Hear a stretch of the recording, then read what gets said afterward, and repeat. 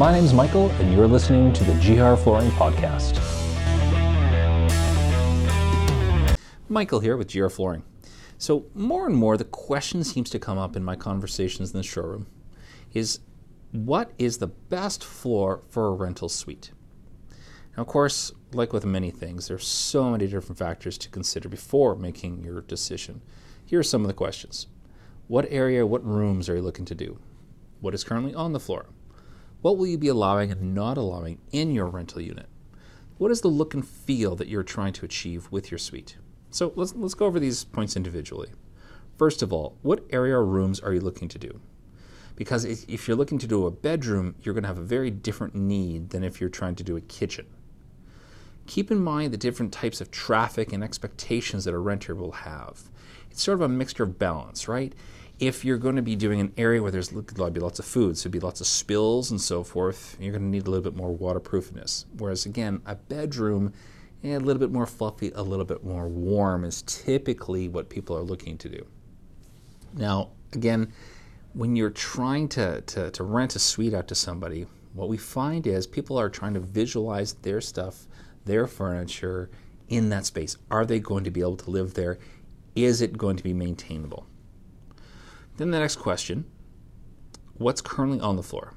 If you have hardwood now, maybe you can get the floor refinished and have a brand new floor. If there's carpet now, maybe a vinyl plank or laminate might look in the space, or of course a carpet. Whereas if you have vinyl now, it will take a lot of work and a lot of subfloor and a lot of money to get it ready for something like ceramic tile.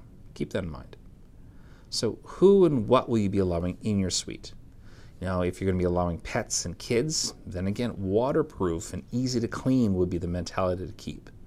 If it's more retirement or, empty nesters, then comfort, warmth, and non-slipperiness might be more desirable. Then, of course, the look or the feel of the rental suite. Are you going for more upscale? Maybe some tile and hardwood.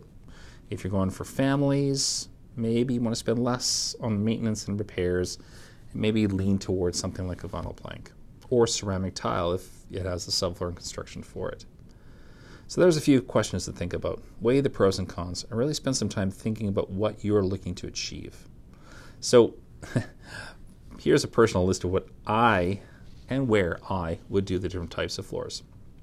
Because again, not one size fits all, but I know if I'm looking for my ideal type of clientele, it is probably younger family, even if it's just an executive or empty nesters. I feel, humbly myself, that people are looking for certain things in certain rooms. We want as little maintenance as possible. We want things to look as good as long as possible. So here, bedroom, stairs, basement, in my mind, carpet. Typically, I would suggest a Mohawk Forever Clean type product. Personal choice would be Authentic Escape. Cheap, durable, clean looks. And again, with Mohawk's Forever Clean, they actually have a stain warranty. It's more information to look into. If you have any questions, just ask.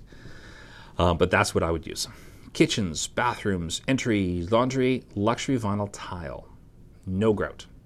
So what I've found, and this is more probably for southern Saskatchewan, Regina type area than other parts of the world, but most people here, they seem to expect or at least like a tile look in what we call the wet areas. Like I said, the kitchen, the bathrooms, the entry, the laundry rooms.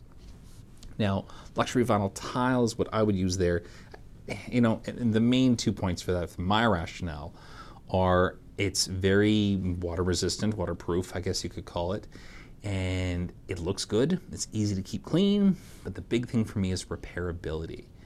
Stuff is going to get damaged. Stuff is going to fall in there. Stuff is going to get dragged across without the proper protectors. LVT, I know I can go in or I can send one of my guys in and have the place looking back to spectacular in under an hour. Now, living room, family room, luxury vinyl plank or LVP. Exact same thing as the LVT. The difference is a wood look. Because again, my findings over the last 20 whatever years are people like wood looks, but they don't necessarily want the maintenance of a wood. Now, my own home, I have hardwood. Love it. I have my 2 little boys running on it, and they have marked it to heck and back. But I accept the fact that the floor is still looking good. And when I go to resell the home, I'll probably get the floor refinished because it is a 3/4 inch solid wood. So there's always something I can do to it. Again, easy to repair, waterproof, blah, blah, blah. So if I was looking to do, say, a larger area, say an open concept where it's a kitchen and a living room and an entry all in the one spot, would I separate the tile looks in certain areas and the wood looks in others? No, I wouldn't. I would just run through with the wood. You know, we're doing more and more homes, even show homes out there with the vinyl plank, and we're running it throughout the entire main floor. Whereas when we start going to upstairs or basements where we have carpet and different looks, that's where we start throwing in the tile looks. So consistency is more important, in my humble opinion, than having the tile look in the wet areas and the wood look in the other areas. So, of course, just my opinions, take them with a grain of salt.